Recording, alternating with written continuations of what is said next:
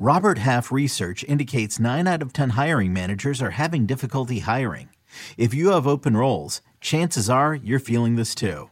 That's why you need Robert Half. Our specialized recruiting professionals engage with our proprietary AI to connect businesses of all sizes with highly skilled talent in finance and accounting, technology, marketing and creative, legal, and administrative and customer support. At Robert Half, we know talent. Visit roberthalf.com today. New CBS Monday. Federal agents! Hands where we can see them! NCIS Hawaii is back. About to set it all on fire! New criminals to catch. Armed robbery, aggravated assault, murder. And new investigations to be solved. These guys were good, but even masters make mistakes. Vanessa Lachey and featuring LL Cool J. Violent Island, you got it. Welcome to paradise. A new NCIS Hawaii, Monday, 10/9 Central on CBS and streaming on Paramount+.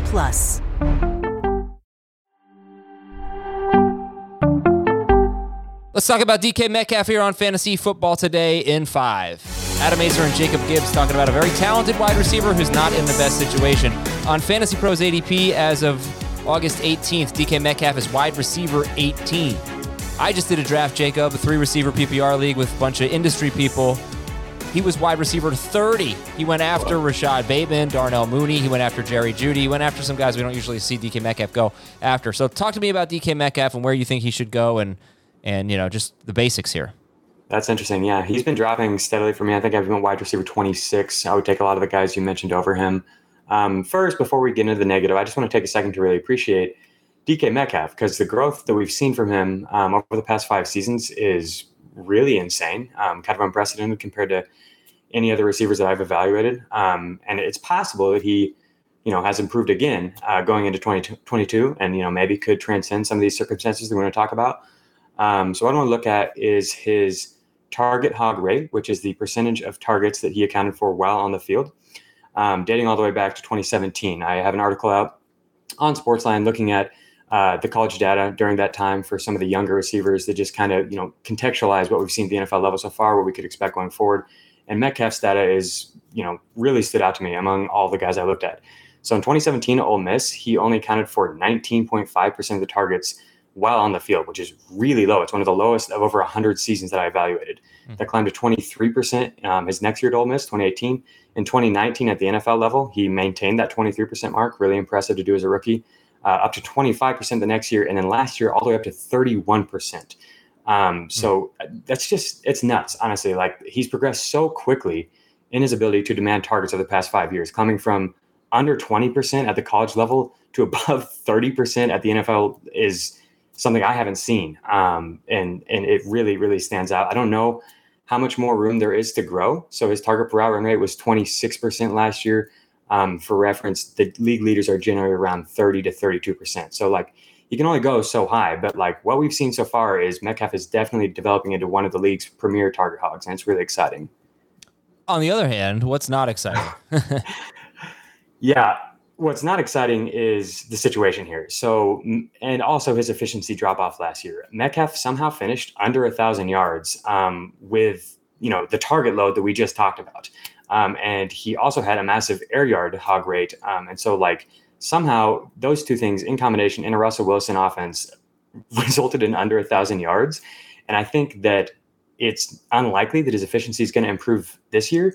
And if his touchdowns regress without Russell Wilson, then he projects for a really, really scary floor on a week-to-week basis. So he had the 4th highest touchdown dependency rating last year among qualified receivers. And now he's going to a Drew Lock, Geno Smith offense that projects for under 20 passing touchdowns. And even running a favorable projection for DK comes out, really, really gross. It's hard to project him for more than like 6 or 7 touchdowns in this offense. And so we can get into the weeds on that if you want. But I'm just curious, like, how you see him getting to this spot. Like, do you have him in the top 20, 25? Because I can't really find a way to project him for that. Yeah, basically when I stop finding wide receivers that I'm really excited to draft, I kind of settle for DK Metcalf.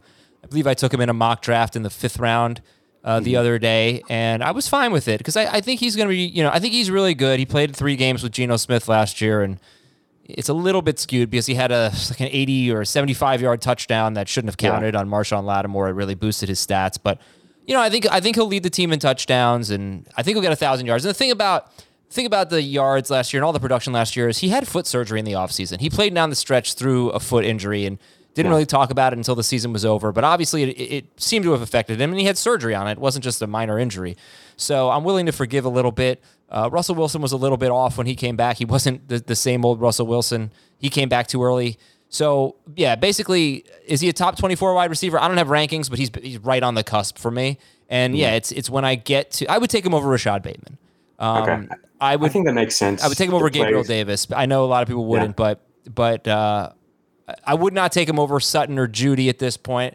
I wouldn't take him over Mike Williams. Wide receiver 18 is too early, but wide receiver 30 is a steal, I think, on Metcalf. Yeah, I think that makes sense. I've had a hard time knowing where to place him because my projections place him outside the top 24. But I think what you said is like after the players you're excited for are off the board, then you're content taking him if he falls. Mm-hmm. But yeah, in terms of projection, I gave him really favorable projections across the board. And what I did was I got multipliers using the best rate for either Drew Lock or Geno Smith. I just chose the best one from each of them, just trying to be favorable. In terms of their wide receivers, yard per route run rate, reception rate, and then touchdown to target rate.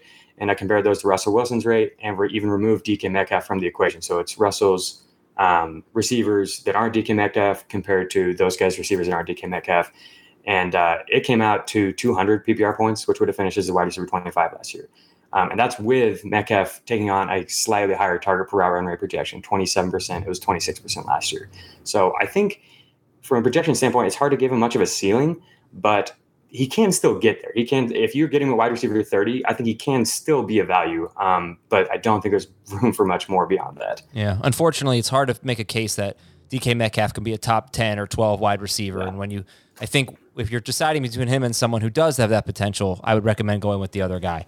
But maybe he'll surprise us, maybe like great players sometimes do. All right, Jacob, thank you very much. And everybody, thanks for watching and listening. Enjoy the rest of your weekend. We'll talk to you on Monday on Fantasy Football Today in 5.